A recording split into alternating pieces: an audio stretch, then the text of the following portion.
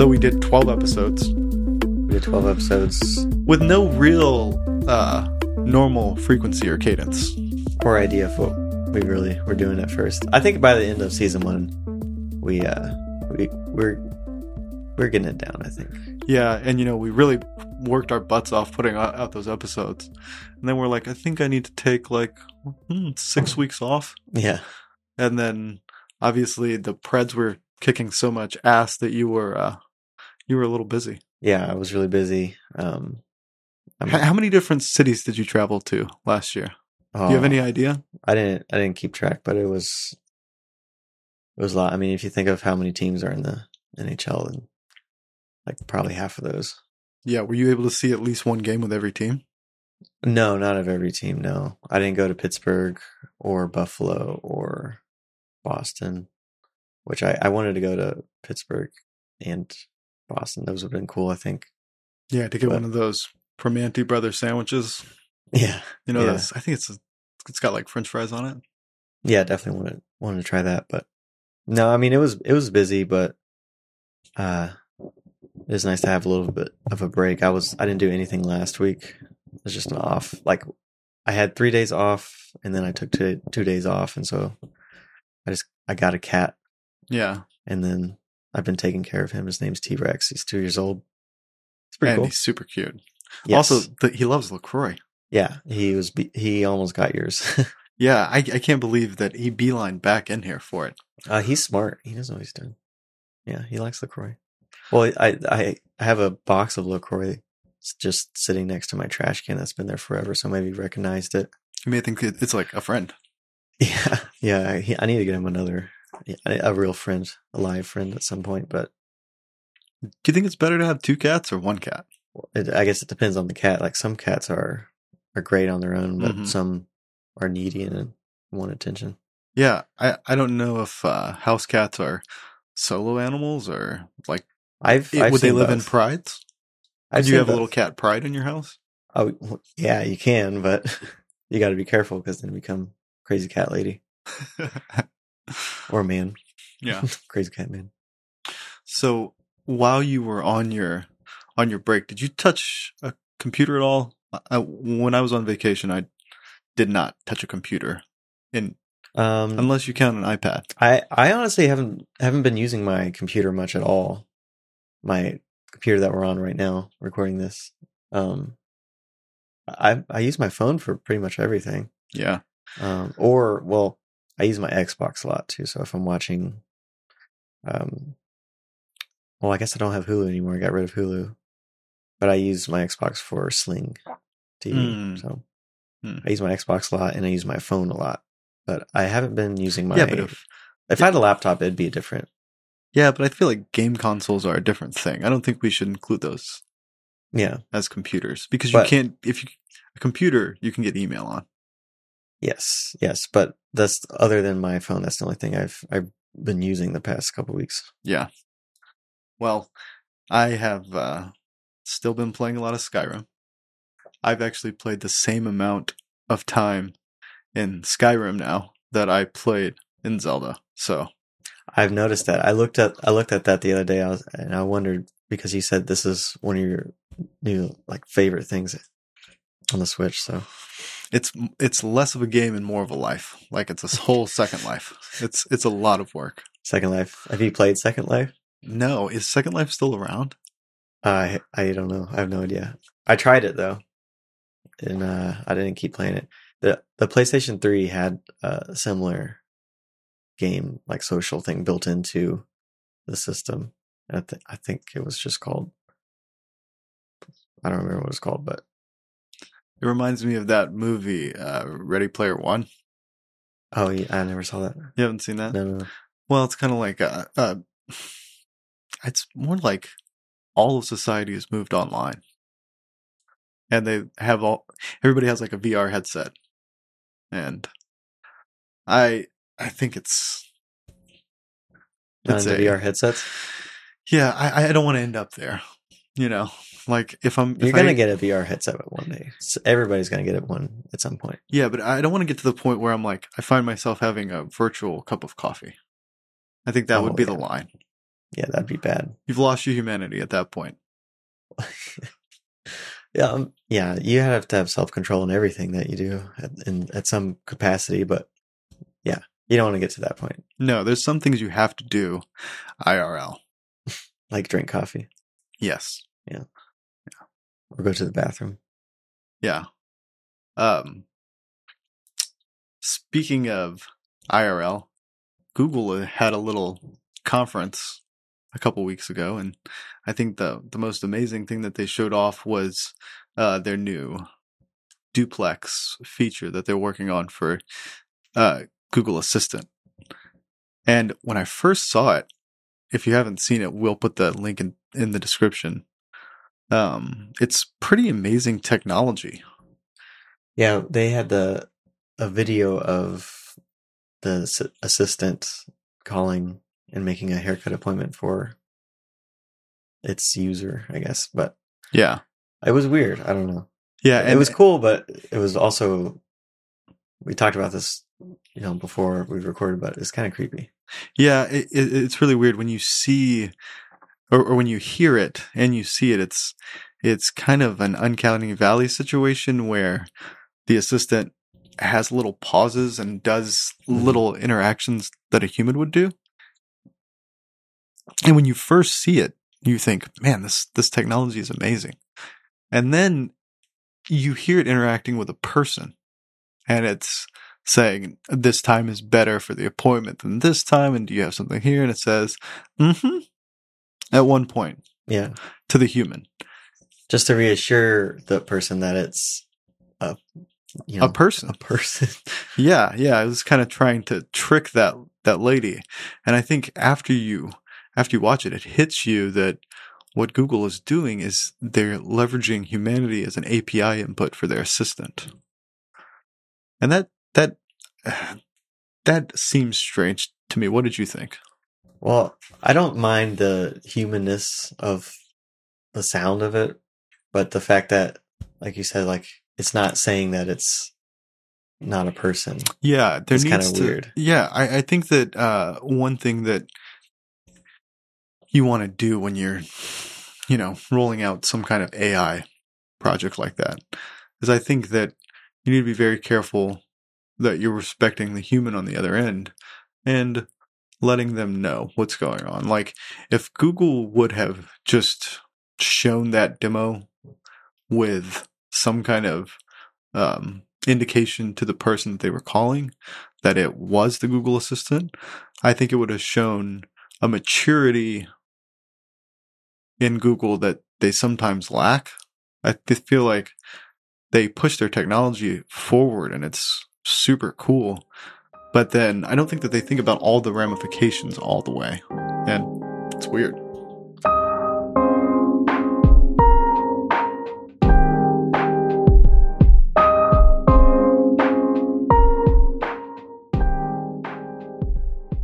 So if you've listened to all our episodes, you'll know that this is our 13th episode. Yeah. Season 1, episode 1. Yep. Or Season 2, episode 1. Yeah. Season 2, episode 1. We essentially put out one episode a month, and we began... Tried to. Yeah, tried to. And we began at WWDC 2017. So it feels right that we start Season 2 here. Mm-hmm. And man, there's a lot to talk about. A lot of stuff I was not expecting, honestly. And stuff that kind of surprised me too. Yeah, I kind of thought that it was going to be a lighter year. I feel like iOS at this point is essentially feature complete, right? I mean, everything that they're doing now is a refinement. All the core frameworks are there. And I feel like there's a lot of low-hanging fruit that they could check off. And I think what seems low-hanging fruit to us, Apple itself looks at the security ramifications and how it will interact with the rest of the systems. Mm-hmm. And so they're slower to roll a lot of it out. I think we should just get to it. So they started with a little video that showed the developers, but it was like a kind of a nature documentary thing of like this annual migration of developers who come out of their cave. It was like kind of David Attenborough, but it was about developers doing their migration. Was it David? Like, did they somehow? No, I don't think it was David Attenborough, but it was somebody like that narrating the migration of developers to California. It was kind of just a joke about WWDC. Yeah. And I thought it was pretty tastefully done. It was like, they didn't like sunlight. It wasn't mean. It was just kind of true that, a lot of developers are kind of reclusive. Yeah. Did they have something like that before for the last one? I don't remember what it was, but I think there's usually some kind of comedy Really? angle to open it up. Keep it light. Yeah. Yep. And then normally they kind of talk about one of their less popular platforms. But they jumped right into iOS 12. Yeah, I thought that was weird. Because I thought that it would beat the TV OS or something else, or Mac OS, because it's such a small portion of their business now. Yeah. Yeah. But I mean, I guess they just went with the old saying, "Save the best for first." So, and they just went right into it. Yeah, think different, as I guess they finally started thinking different. Yeah, and what they really started talking about was the speed improvements. And and they basically said that they are not moving the OS forward as far as what devices will receive it. So it is, it's all the same devices beginning with the iPhone 5S through the iPhone 10. The iPhone 5S, I think you said was that the first 64-bit? I mean, yes, it was. So that's probably a good cutoff point. Yeah, it's like the baseline architecture now. Yeah, and I think their new file system APFS is, I think it's only 64-bit. Yeah. So it just makes sense that that's kind of their starting point. But anyway, there's always this discussion of like when Apple sends you a new update to your older phone, that the older phone gets slower. Right. And they're saying that in some areas you'll see twice as fast performance on those older devices. And I think that's great, because not everybody gets a new phone every year, and it helps with recycling. Yeah, that's true. I mean, I don't know how many old phones I have just sitting around. Like, I guess I could recycle them, but yeah, I kind of like to pick up. I like my old Windows phone. I like to pick it up sometimes because it's so much bigger than my 10 is now. And then they started to talk about the AR stuff, and I'm always just a little bit. Well, it's just out of your reach at this point. Like it's you can use it. It's cool. You can use some useful things. There's games and stuff, but there's not a good way to use it in every part of your life, which is really what Apple wants you to do with all their things. Yeah, and I think they're laying the groundwork to get there. And I think with the USDZ assets, this new file format that they were talking about, I think that is going to make AR proliferate more, like make it more available across platforms. Because, right now when you're doing an AR app, it seems like all your assets are tied to the project you're doing in Xcode, And I think there kind of needs to be an open format that can move in between applications. And it was interesting. They had the CTO of Adobe come on and talk about how they were bringing support for USDZ in the Creative Cloud apps. Yeah. And I use those all the time. I use Premiere, I use After Effects, I use Photoshop. And you can use the media you use for those in the AR kit. So I think I think when you can get more people, more users to start creating instead of using AR, then of course you're going to get a lot more uses out of that technology. People start making music in their homes instead of studios, and there's a lot more music. There's a lot of bad music, but there's a lot of good music now too that you might not have experienced otherwise if it was just regulated to certain people. Yeah, it could be really huge. Yeah. AR is a medium type. It's hard to describe because it seems so ephemeral or just not as tangible. Yeah, it's still very, very new. Yeah. A lot of people haven't even tried an AR headset or a VR headset. Yeah. And I mean, I've never tried like the Microsoft the HoloLens. The HoloLens. I really want to try that because I've tried a virtual reality headset, but not a augmented reality. So, yeah, me too. I tried the PlayStation View, and that was pretty cool. Was it? Yeah, and those immersive experiences have their place, but I've heard theories online that maybe what Apple is doing is they're working on an AR headset, and by all the AR kit push that they're doing now across the iPhone and the iPad, maybe what they're doing is they're gathering a lot of data and learning how to use that technology, and then that will be something that is useful when they make that new hardware. Yeah. And it might integrate the iPhone. I'm sure it'll integrate the iPhone in some fashion. So by making iOS 12 more of a speed and performance improvement than cosmetic, they might be getting that old phones and new phones ready to be used in some kind of headset, maybe. Yeah. I mean, because whatever the software is, it will definitely be some variant of iOS. I mean, they're not going to start with a whole new code base. Right. So if you're essentially like using ARKit in some kind of iOS environment, if you're optimizing for performance, that's got to be a good thing, especially because if it's something that's on your face, it's definitely going to be a lower power device. Right. Yeah. You don't want to get it super hot and melt your face off. Yeah. It could be bad.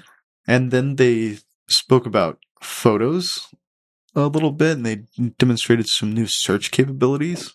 It's really cool because you can basically, like, at the search level, you can do more than one term. So you could look for like a horse, and then maybe you have a picture of a horse eating a taco, and you could put horses and taco, and possibly it would find that picture. Horses eating tacos. Yeah. Do you have pictures of horses eating tacos on your phone? No, but I wish I did. I think that would be You're cool. You're going to Google that like right after. Yeah, and then I'm going to save it to my phone. And when iOS 12 comes out, the new Photos app is out, we'll try it and see if it finds it. I've never been excited about a Photos app update before until now. I forgot how large of storage I got, but whatever the largest one was for the 256. 256. And so I have way too much space. Yeah. I've just been taking more photos and saving photos, because it's not just photos you take, it's photos, it's everything. So screenshots, photos you've saved from the internet, and it's added up until I've gotten to a point now where I just don't want to have to sit back and go through and delete all those. Mm-hmm. So being able to search through like the thousands of photos and videos that I have, awesome. Yeah, I have 11,600 photos, and I mean, being able to search for a photo, or especially a place, like most of the time, if I search for the place, I can figure it out from there, unless it's like Nashville, because obviously that's the vast majority of photos. Yeah. But you can get pretty specific, and I feel like anything that improves that search is a good thing. Yeah. And I also think that the sharing features that they showed are really cool. Yeah. Do you want to talk about those a little bit?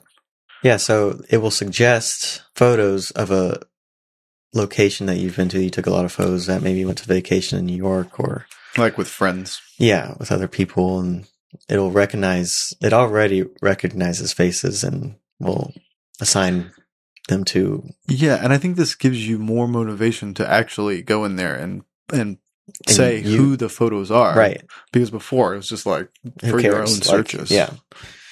And so maybe the group of friends that you went to New York with, you have a photo album of that.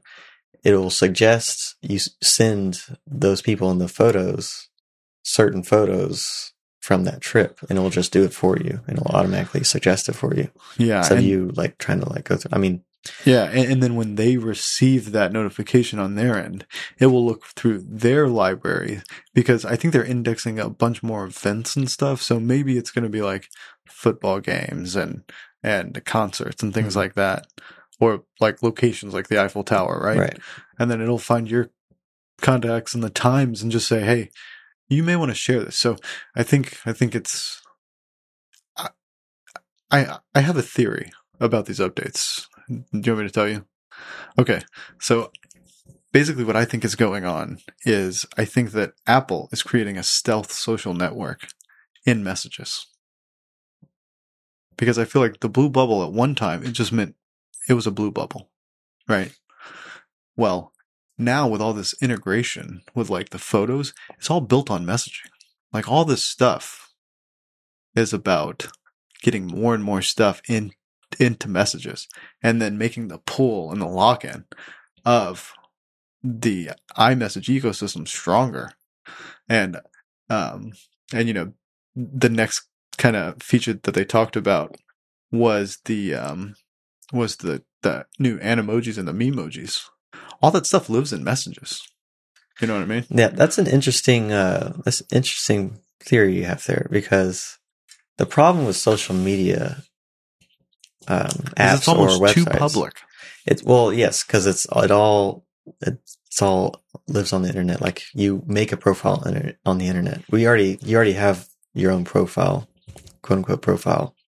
It's your phone, your Apple ID account. Mm-hmm. Um, and it's about connecting those unique identifiers, which is kind of your Apple ID, you know? Yeah. So it feels more secure. Well, it's also end-to-end encryption. Right. The other thing they talked about with the photo sharing is that not only is it sharing the full resolution image, so you're not getting something that's been scaled to save bandwidth or whatever, and then you're also getting end-to-end encryption that uses their machine learning, and you're totally secure, and that's completely goes against everything else on the internet. And they don't also need to have advertisements or people advertising themselves. Because it's subsidized by the payments for iCloud. It's just a feature. It's another feature, you know. Mm-hmm. It's another app. Which honestly, I feel safer with my stuff being in Apple's platforms anyway, because of the encryption and the security and the local processing that your devices do. Mm-hmm. I think we talked about in iOS 11 how it was like doing triangulation when you said, "Hey Siri," between the devices. Well, all that stuff's a year older now, too. So that's kind of my theory about. That's an interesting theory. We'll keep track of that. Yeah. I'm going to start looking out for clues and... Yeah. Yeah, so I mentioned it briefly. They showed off the new Animojis, and there's a tiger and a T-Rex, which is timely with your new cat. Yeah, his name's T-Rex. Yeah, and tongue detection, thank God. Oh, I've been waiting for that before the iPhone even was announced. Yeah, I mean, that's kind of, when you're using an Animoji, it's hard to make a funny face on an animal without being able to use your tongue. It's a part of making silly faces at your phone. Well, the introduction of Memoji, I feel like we're about to get into Nintendo territory here, but yeah, Memoji, you can create your own, I guess, like Bitmoji if you've done that. Yeah, and the demonstration was really smooth. Like when the lady who's demonstrating it, she started off as just like a bald head, and then started changing the eyes and the color and their sunglasses. Yeah, and it was all dynamic, and it was all like perfectly 60 frames per second. There was like no speed down. And also, when she did a selfie, it put the Memoji that she created over her head, and her body was there. Yeah, and she was responding to an iMessage. Yeah, and that's another thing. It's like if you took your Instagram story and like shrank it down one more level, you've got those personal connections, and then you can expand it up to like your group chats, which are just kind of extensions of their secret iMessage social network takeover. What would they call it? iNetwork? Actually, it's not iMessages anymore, right? They're dropping the I's from everything. They drop the I's from iBooks. It's just Apple Books now. So I think it's just messages. Well, what would the social network though? What would that be called that they create? I don't know. I think they would look at it more as a utility, like communication or Apple Friends. I don't know. Friend book. I don't know. I hope they don't use book. Yeah. So I've been waiting for updates to FaceTime for forever. And when I saw... Do you use FaceTime a lot? I do with Lyric because Lyric has an iPad. And I use FaceTime audio whenever I'm calling somebody too because the quality is pretty good. Unless I'm calling somebody that's on AT&T. And then if you're calling AT&T and AT&T, it has HD voice. So I think it sounds actually a little bit better. Mm-hmm. But yeah. I want to be someone that uses FaceTime more. Yeah. Yeah. And one thing that limited FaceTime is the fact that it was just contact to contact. And so Apple is making a group FaceTime now, which is, normally when you say finally, it's a little sarcastic, but this is a legit finally. Yeah. Well, I don't know a lot of people who use FaceTime a lot. And I don't know if that's because they just don't want to use like a video chat thing all the time or because it was a limited app. Well, I think it's kind of socially awkward to just have a one-on-one FaceTime chat between two adults. I mean, unless you're family. But if they're also integrating it with iMessage. So in a group iMessage, you could just hit call. Mm-hmm. And because you can have up to 32 people on a FaceTime call, you can get all the friends in there. And they don't necessarily have to join. I think it's more like a room. You can just like kind of jump in and jump out of. That's kind of cool. Yeah. So I think if there's like a sporting event, if it was like, or like, mm-hmm. something of that nature, you could have that brief shared moment. And if you can jump in and out of it, that would be really cool. You think that would cut down a lot on a lot of like the live streaming apps? Because a lot of people, they'll use live streaming, a lot for not just talking. A lot of people just talk on there. Yeah, well, and like to their friends, like, Facebook Live, they'll be like, hey, like, check out this. Or you just do it in your messages. Yeah. Which would be cool. Yeah, I think you can do that now by like recording a little video and posting it. But I think the live aspect, yeah, and it's deeper than just like going live on Instagram or Facebook or something because it's two-way communication. So I don't know. I think they both have their uses, but I'm just so glad to finally see group FaceTime calls. And I can't believe that they set the limit to 32 people. Oh, I wonder why. I mean, I thought they were going to be like, now you can have a conversation with 3 people or something, but they went all the way to 32. Yeah. Maybe that's the limit to what they could feasibly integrate at first, I don't know. Yeah, it did seem like they just kind of pulled the number out of the air though, but maybe it's just, I guess you could use it like for classroom, Yeah. Maybe that's why they went like a larger number. But maybe they couldn't make it work with more than 32 people. I don't know. I also wonder if they'll make a play into like the conference bridge space. You know what I mean? I mean, I have WebEx at work. It's a really terrible Mac app, but it does the job, right? I can show people my screen and we could do video calls I've never done that, but you can. But I need it so that I can show work to clients and stuff. Yeah. But if I could do that in FaceTime, I would much rather do that. And also, WebEx is super expensive. So if companies didn't have to pay that and they kind of made a corporate play with it, I think it would, I think they could disrupt that business too. Just because of the proliferation of Apple devices in the enterprise.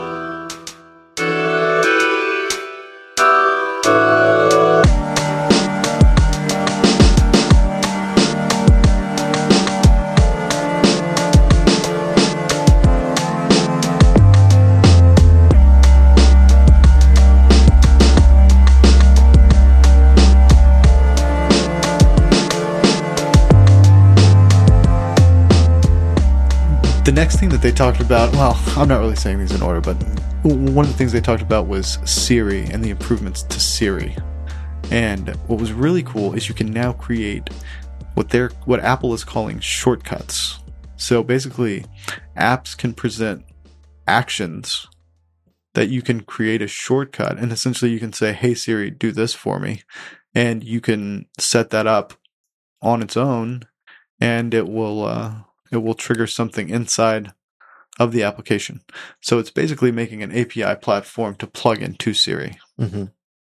It's kind of like when you add something to your wallet. That's what's the action would be like. So that's easy, and you do it once, and then it should stay connected, hopefully. Yeah, and then so when you create that shortcut, it goes into the shortcuts application, and then that also syncs with your Mac and with your HomePod, and it's essentially like Automator for iOS, but it adopts the voice paradigm. Like that's the primary input of your phone. It's the primary input of phones since the beginning of phones, is voice. So it makes sense. And I was telling you about the workflow team that Apple picked up, who's just this kid in his dorm room who created this app that it's similar to IFTT in that you can create recipes and chain actions together, and you can also do things like make GIFs in the app. I mean, you can do how long will it take me to drive to the nearest Starbucks, and it'll like give you directions just by the click of a button.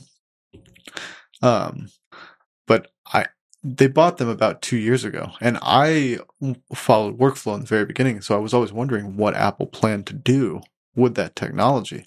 And then when they showed that Shortcuts app today, I was super stoked because it looks like the workflow app, just a little bit more Apple colors going on, but essentially it's the same. But I think it's going to be more powerful to everyday people because it will have that deep Siri integration. Yeah. But I think that the shortcuts are good for all developers, and I think that Siri is going to be a lot better for that extensibility. Yeah, that'll be cool. So it will be a Mac app. Will it also be iOS? No, the Siri shortcuts will sync across. Okay. So right now, Siri kind of lives in its bubble, right? Like if it's on your Mac or it's on your iPhone or your iPad, it's not like the cloud Siri that you're plugging into, right? It's just kind of.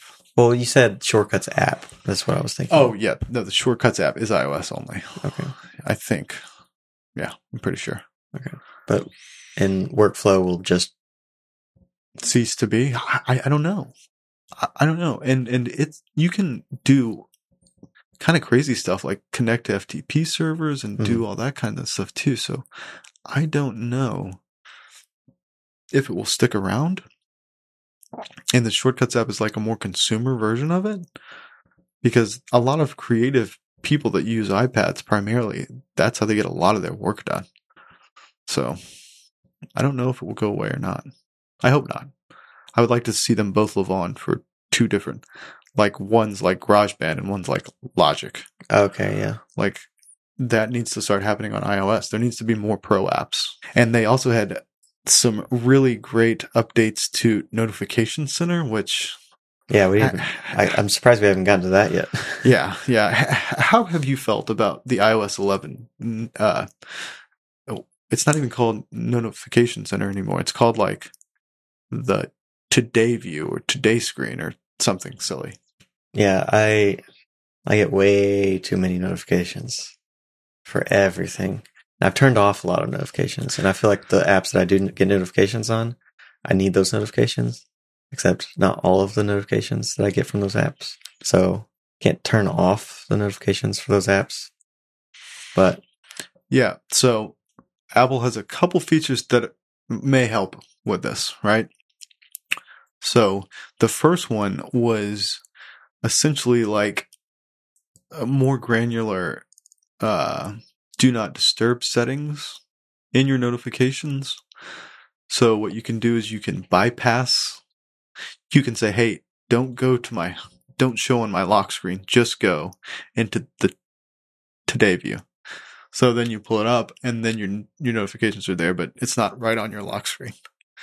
Then it'll also tell you like, hey, you haven't used this app in a long time. Do you still need to get these notifications? And you can say no. And then I think the last big thing was the grouped. Yeah, that's huge. Yeah. Long overdue, I think.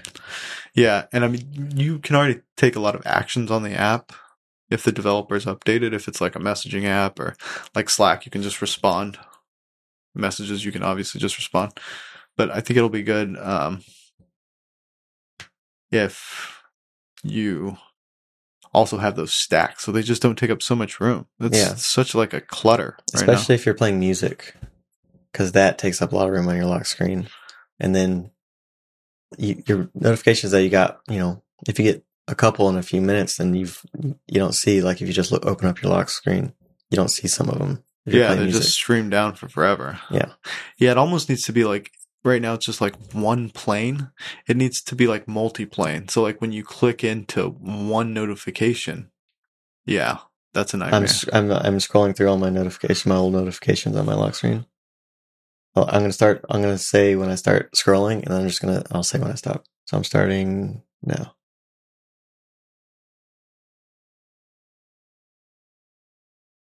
And I stopped, and I was going pretty fast. How many days is that?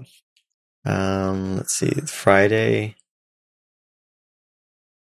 Saturday, Sunday, and today is Monday. So 4 days. Yeah, it shouldn't be that long. No. Yeah, and then so you can that also means that you can triage a group of notifications rather than just one.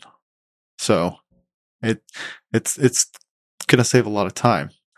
And also the Today view is not going to immediately show you all your notifications when you wake up in the morning. It'll just like have the weather. It'll just have like the weather.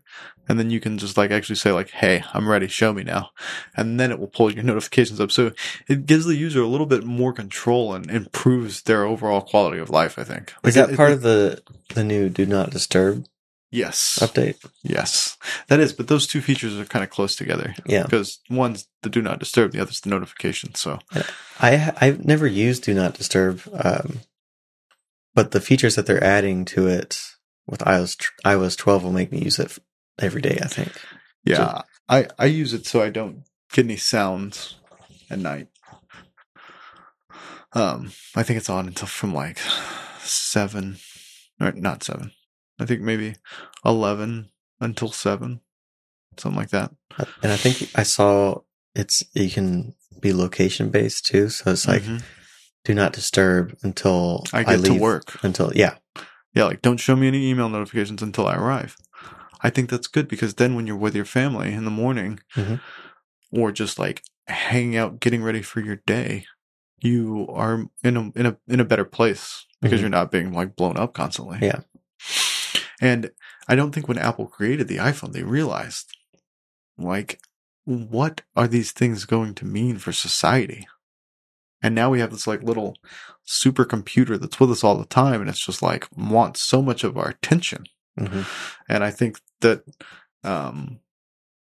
their focus on not toning down those notifications, and then also they're giving you like graphs about how much time you spend. Like, I forgot what they call it. Do they call it free time? I don't remember what they call it, but it's at the end of every week. It gives you an update on what apps you use the most. And wait, what was that called? And also, it'll show you how much time your kids are spending in applications. So it's called screen time. Yeah, screen time. Okay. Screen time. So it just says, hey, when you picked up your phone, you opened this app how many times? So it tells you not only like, it tells you your average daily notifications, how much time you spend per app, how many notifications you've gotten, and then you can actually set limits for yourself and say, hey, I only want to spend, an hour today in Twitter or Instagram or whatever. Or for your kids. Yeah. Which you're excited about. Yeah, I am. Because if I would let him, he would just watch YouTube or play PUBG. He's actually pretty good at PUBG too. Yeah? I've seen him Does win. he have it on the iPad? Yeah. Nice. I've seen him win more than once. I've only won once, and I only won that one because I was playing with a friend, and I had died near the end, and he won. Also, but I was on the team. Yeah. Also, I realized the other day that he was playing Battlefront because we have Battlefront 2. He was playing it on the hardest mode. Like, he's 10 and he never turns anything on easy. If it's a shooter, he like always turns it to hard. So maybe he's going to be like an esports person. I was about to say, you can make some good money doing that. Yeah. You should train him and force him into that direction and path in life. Yeah, but but so back to screen time. I want to limit that because otherwise that's all he would do. He needs to focus on Battlefront 2 and shooter games. Yeah, so he just can't open anything else. He'll go to read a book and I'll be like, no, your reading time's up for today. Yeah, that's a cool. See, that's something that I wasn't expecting at all. That screen time function. Well, I don't think you follow tech as much as I do, but during I/O, Google also introduced something very similar for P. I think it's a whole industry thing right now. They're trying to grapple with those concerns about like, hey, what have we actually created here? Are these tools taking over? You know, that kind of thing. Well, now's a good time as any, I guess.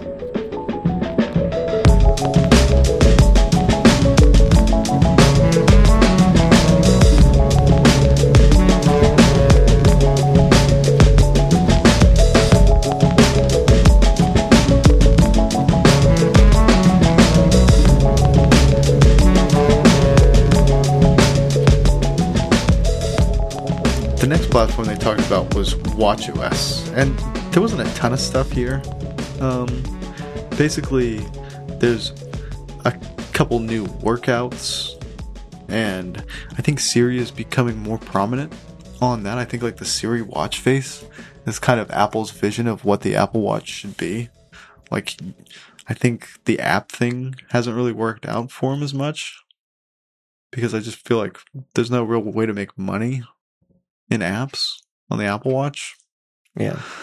Well, because it's harder to even use an app on so small of a device. So yeah, so I really think that they are kind of rethinking that and saying maybe it's just sheer Siri shortcuts. Like maybe it's really that's how you plug your app in. And they had a lot of push with the health and fitness as always, because I think that's the main use. Yeah. As an Apple Watch user, that's what I do with it. So I am not an Apple Watch user, but what kind of made me want to get one was the new points system. Mm-hmm. Maybe because I'm a little competitive. Yeah, but well, if you have any competitive streak in you at all, anything that motivates you and like takes advantage of that, I think is a good thing. Oh yeah, I think it's like it's a fun way to spend hundreds of dollars on a watch. Yeah. Yep. Because that's what made me want to get Apple Watch. Not any of the integration with your iPhone or opening up your computer. It was the beating my friends at getting the circles closed on the health app. Yeah, I actually think I'm probably going to buy a new watch because I have the Series 0 and Apple's dropping support for that, which also means if you bought one of those $17,000 rolled rose gold Apple Watches, it's now officially obsolete. So what were you thinking? I wonder if any of the people listening to this have bought a $17,000. I highly doubt it. Guys, if you have, let us know. Yeah, and send us a picture.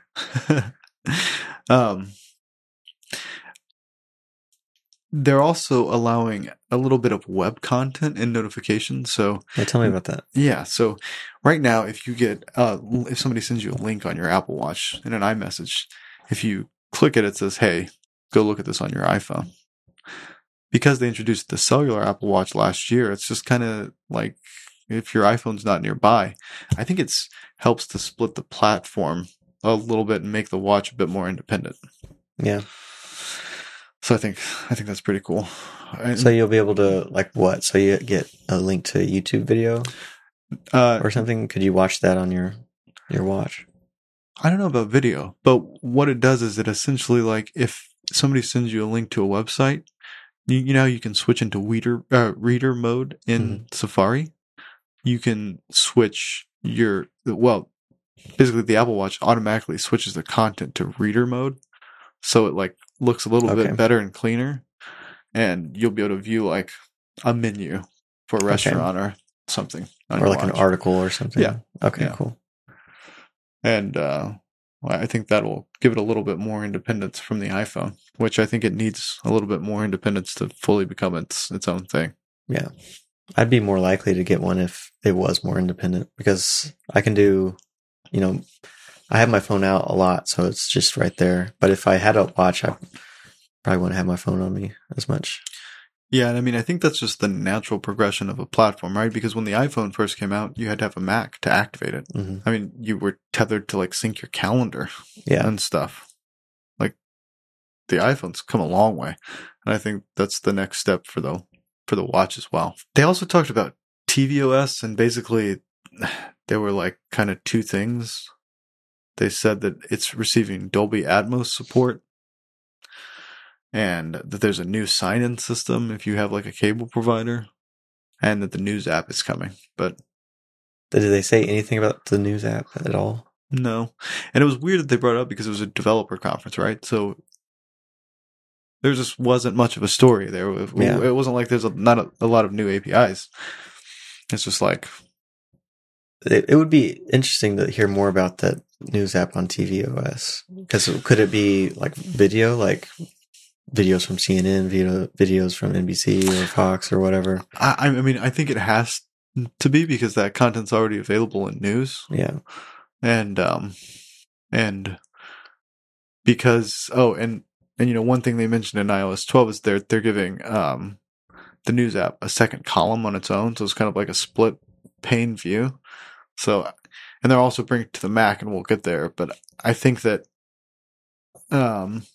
Apple News is becoming more and more important as a news aggregator. Yeah, because I could see myself wanting to read a maybe an article on my TV if I'm just hanging out. Yeah, and I see, I'm reading this on my phone, and maybe, you know, I want to show somebody else. I'll just throw it up on my Apple TV. Yeah, and the cool thing is Apple TV really does bring in like a diverse group of news sources. So yeah, and there's a lot of video content. So I think that it would be good to throw that stuff up on the largest screen in your house. Yeah. But overall, I don't think that there's going to be a lot of tvOS announcements until they talk about whatever their streaming service is. Yeah. Which, you know, they've been making huge investments. They've got a lot of stuff already lined up. I think they've spent over they're spending $1 billion this year on content, including a show with like Reese Witherspoon and a couple other people. So I think we'll hear more about tvOS when Apple has their full story hammered out for their streaming service. Yeah. So Nick, how excited were you about dark mode? More excited than I ever thought I'd be. Yeah. Because I like the look of macOS. I do. But having a dark mode, just having options, being able to feel like I can control it a little bit is nice in itself, and also doesn't hurt my eyes as much. Mm-hmm. So, yeah, I did not expect there to be that interesting announcements for macOS. And I think of all the platforms, it got the most love in the ways that matter the most to me, I think. Yeah. I was really, really stoked. So Apple announced a dark mode for macOS, and they're calling the new version of macOS Mojave. So they've basically moved from the mountains, and now they're going to do desert names. So, and with that, they showed off a new awesome sand dune wallpaper. Yeah. And on top of that, they also introduced a new desktop wallpaper mode, I guess. Yeah, it's like a dynamic switching mode. Yeah, dynamic desktop is what they call it. Yeah, and that in combination with the dark mode, it just like the dark mode version of Mail and Calendar.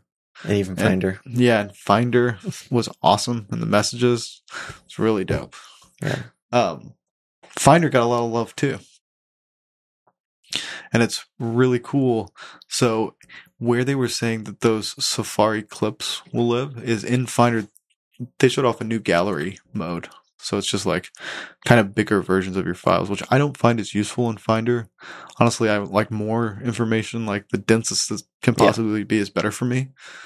But this is kind of about bringing your content front and center. And then it's also got a new sidebar that gives you metadata.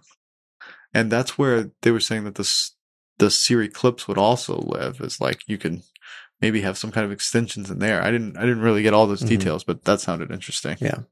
Yeah, metadata is great.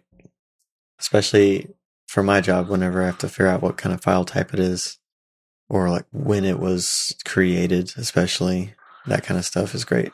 Yeah, and they had like instant markup for screenshots. So when you like take a screenshot, it has like a little UI that pops up to say, hey, do you want to take a full screen or a crop? And then you can instantly mark it up. Yeah. And you can take video too. Yeah, I saw that. Yeah, that's pretty cool. Yeah, so it's very similar to the screen recording they introduced in iOS 11, you know? Well, they've been saying that they're going to integrate these.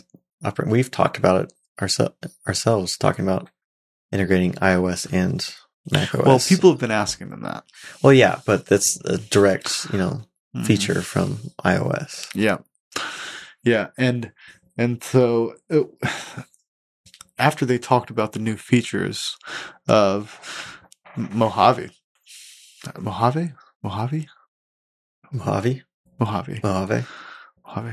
I don't know. Mojave. Definitely not that. Gotta go with that. So they also announced that they were bringing some new apps to the Mac, including HomeKit, which is awesome because I really want to be able to control my Hue lights from my Mac. It's so weird that I can't do that. That's weird. Yeah, I mean, there's just no Home app, so you can do it on iOS, but there's no controls on the Mac, which there will be in the next version. Yeah, and they're also bringing news, and I've been wanting that. Yes, I've been wanting that a lot. Yeah, I would almost like it to be a website as well. I would like it to live in iCloud and like sync your stuff all the way across. But I don't know. I'm happy that it will be on the desktop. Yeah. And they also talked about how the Stocks app. They talked about the Stocks app a lot. Like they're like, we're putting news in the Stock app, and then they're bringing the Stocks app to iPad and I don't use. I think I looked at it the one time when I first got the iPhone that was featured. Yeah, it's like there's two guys that work on the Stocks app, and they were just like, "Yay, we're getting all this time!" Like, I don't know anything about the Stocks app. I don't look at the Stocks app. I forgot it existed. Honestly, I occasionally do. They had it on the notification center or whatever that is called now. It's like the first like widget that they made was the Stocks app widget. Yeah, and they also showed off a new app store designed for the Mac App Store, and it's really cool. It's broken down into sections. Whether you're like, I forgot what they were. I think it was like create, play, learn, and develop, or something like that. And there will be like the same kind of stories like you see in the App Store on iOS 11. So it kind of tells you about like new features in an application, and has autoplay videos and all that kind of stuff. And I think it's long overdue. Yeah, like a lot of things on Mac nowadays. And they also announced that the Office 365 apps will be in there, and the Creative Cloud apps. So I guess Apple's worked out some kind of deal where they're just hosting them there and probably not making that much money off of them because they're subscription services. So I'm pretty sure that Microsoft and Adobe doesn't want to split that too much, but maybe it's like 5% or something that they're just kicking back to Apple to host. So it's definitely not a profit center for Apple, really, but I think what it does is it fills up the App Store a little bit more. And if you're putting those major apps in there, people are more likely to go there and buy other things. Yeah. So I'm excited for that.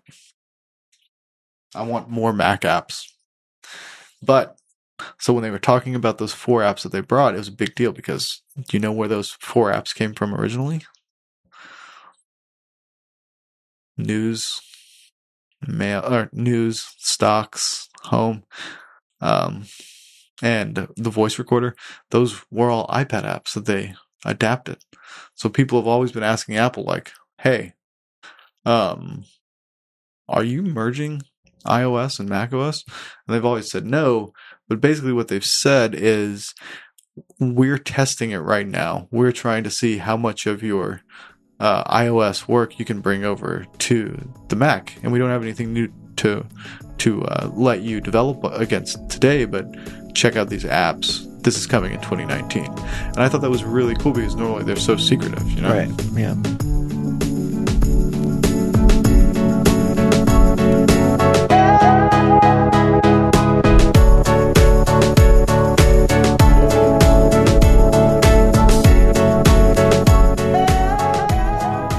So, Nick, have you seen any good movies lately? I've been seeing a lot of movies lately.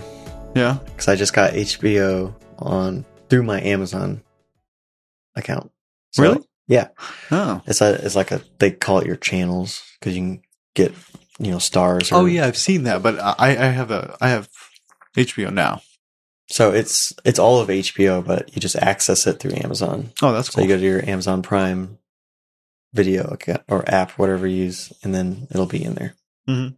So I've been going through their movies because they have HBO has a lot of good movies that you can watch. But specifically, recently I saw Isle of Dogs in theaters. The new Wes Anderson. It's not. Well, I guess it's not claymation, but it's like stop motion figures. I don't know what they're made out of, but how did it compare to Fantastic Mr. Fox? I liked Fantastic Mr. Fox a lot, but it was a lot more crude animation. Yeah, I think he's gotten better at filming it and putting more detail into it because there's a lot of detail in the characters themselves, what they're wearing, in the background, so he really refined that process. Yes, it was. It's just looks better, I guess, than Fantastic Mr. Fox. Mm-hmm. Voice acting is great as always, or as good as Fantastic Mr. Fox's. But I think the detail that he's put into the characters themselves really emanate what the voice is saying more. Yeah, I guess. So they're more emotive. Yeah, you just get more out of it, I guess. Story wise, I think it was really cool. It's set in Japan. This guy sends all these dogs in this part of Japan in the city to an island, Isle of Dogs. Okay. And this kid goes to rescue them. That's the storyline. Yeah. I've heard that it's darker than than Fantastic Mr. Fox. Yes. Do you think it was? Is darker for sure. Yeah. But he did it tastefully and in a very good way to make it feel like it's still like a lighter movie. It's not a kid's movie, but it's lighter than if it was filmed in, IRL. Yeah. How was Bryan Cranston? He's the lead, correct? Well, it depends on who you would call the lead. I guess there's multiple main characters. I'm not really sure who I would call the lead because it kind of switches. But yes, Bryan Cranston is good. And another interesting thing is there's minimal subtitles and there's a lot of Japanese. Oh, really? So you're kind of more in the perspective of the dogs than you are the human characters. Cool. Yeah, I recommend it. It's pretty good. Yeah, I definitely want to check that out. Well, so we both recently saw Solo, and I thought that it was really great. I wasn't really sure what to expect, but I really liked it. I went in with no expectations, which is how I've tried to go. If I go see a movie in the theaters, it's usually a movie I really want to see because I'm spending more money, I'm getting out of the house, etc. But and of course I'm going to see a Star Wars movie. But anyway, I didn't really read any reviews, or I watched the trailer once and the teaser trailer once. But I didn't obsess over, what it was about or what it's going to be like. And I really liked that movie. It wasn't I wouldn't say it's like the perfect Star Wars movie or even better than the last few Star Wars movies. It's not the best Star Wars movie, but I enjoyed it to its maximum for what it capabilities. was. Yeah. I think it was a much more optimistic Solo that we were seeing. It's a little bit more headstrong, a little less beaten down by the world. I thought that the graphics were really cool. I thought that the locations were really cool.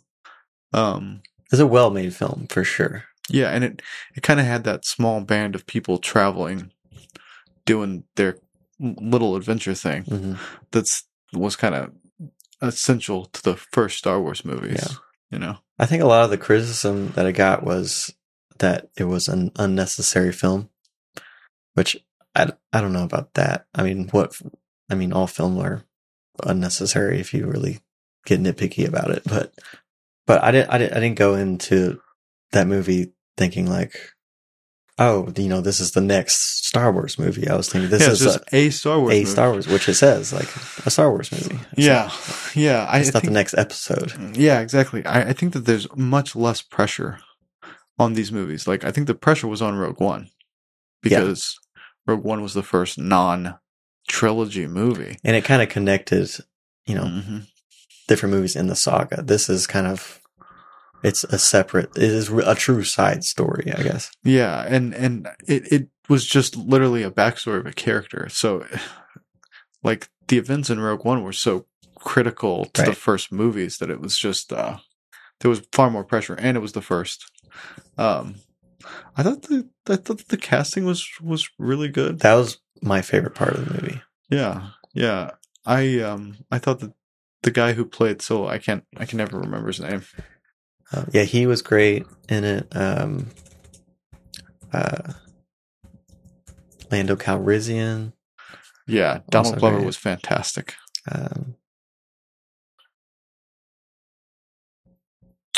I thought Woody Harrelson's character was really good. Yes. And I liked Emilia Clarke's character. I'm interested to see if that gets more story, if her plot line. I'm anxious to see where that goes. Yeah, I mean, I don't give anything away, but I could see it either becoming a huge part of the next Solo movie or just nothing at all. Yeah, they could easily go either way, I think. Yeah, and I don't think they're making another Solo movie. So, oh really? I don't. Yeah, I mean, I don't know where that's going to lead to. But do you think they'll tie it into another side story, like just kind of connecting, or just maybe closing off some loose ends there? Possibly. I thought it was a really fun film. Yeah, that's what I went into it expecting. Actually, was just I'm gonna watch an entertaining sci-fi action film. Yeah, about a really cool character when he was young that I don't know anything about. Yeah, I like getting that extra context. I do think that maybe it suffered a little at the box office because it opened on Memorial Day weekend, which I don't. That's where movies go to, where they know they're not going to make a lot of money. Oh, really? Yeah. Like the closer you get to summertime, it's more in the fall is when like, Yeah, but there's bigger also the movies come out. summer blockbuster too. Yeah, but that's where those movies live, and I don't really go. I haven't really seen a summer blockbuster in a long time. It's usually the like Marvel or DC movies, like superhero movies. Yeah. Well, I really did like Alden Ehrenreich. I don't know. Yeah. Yeah, I don't know how to say it either. Yeah. I don't know. I should have looked it up. Yeah, he did good though.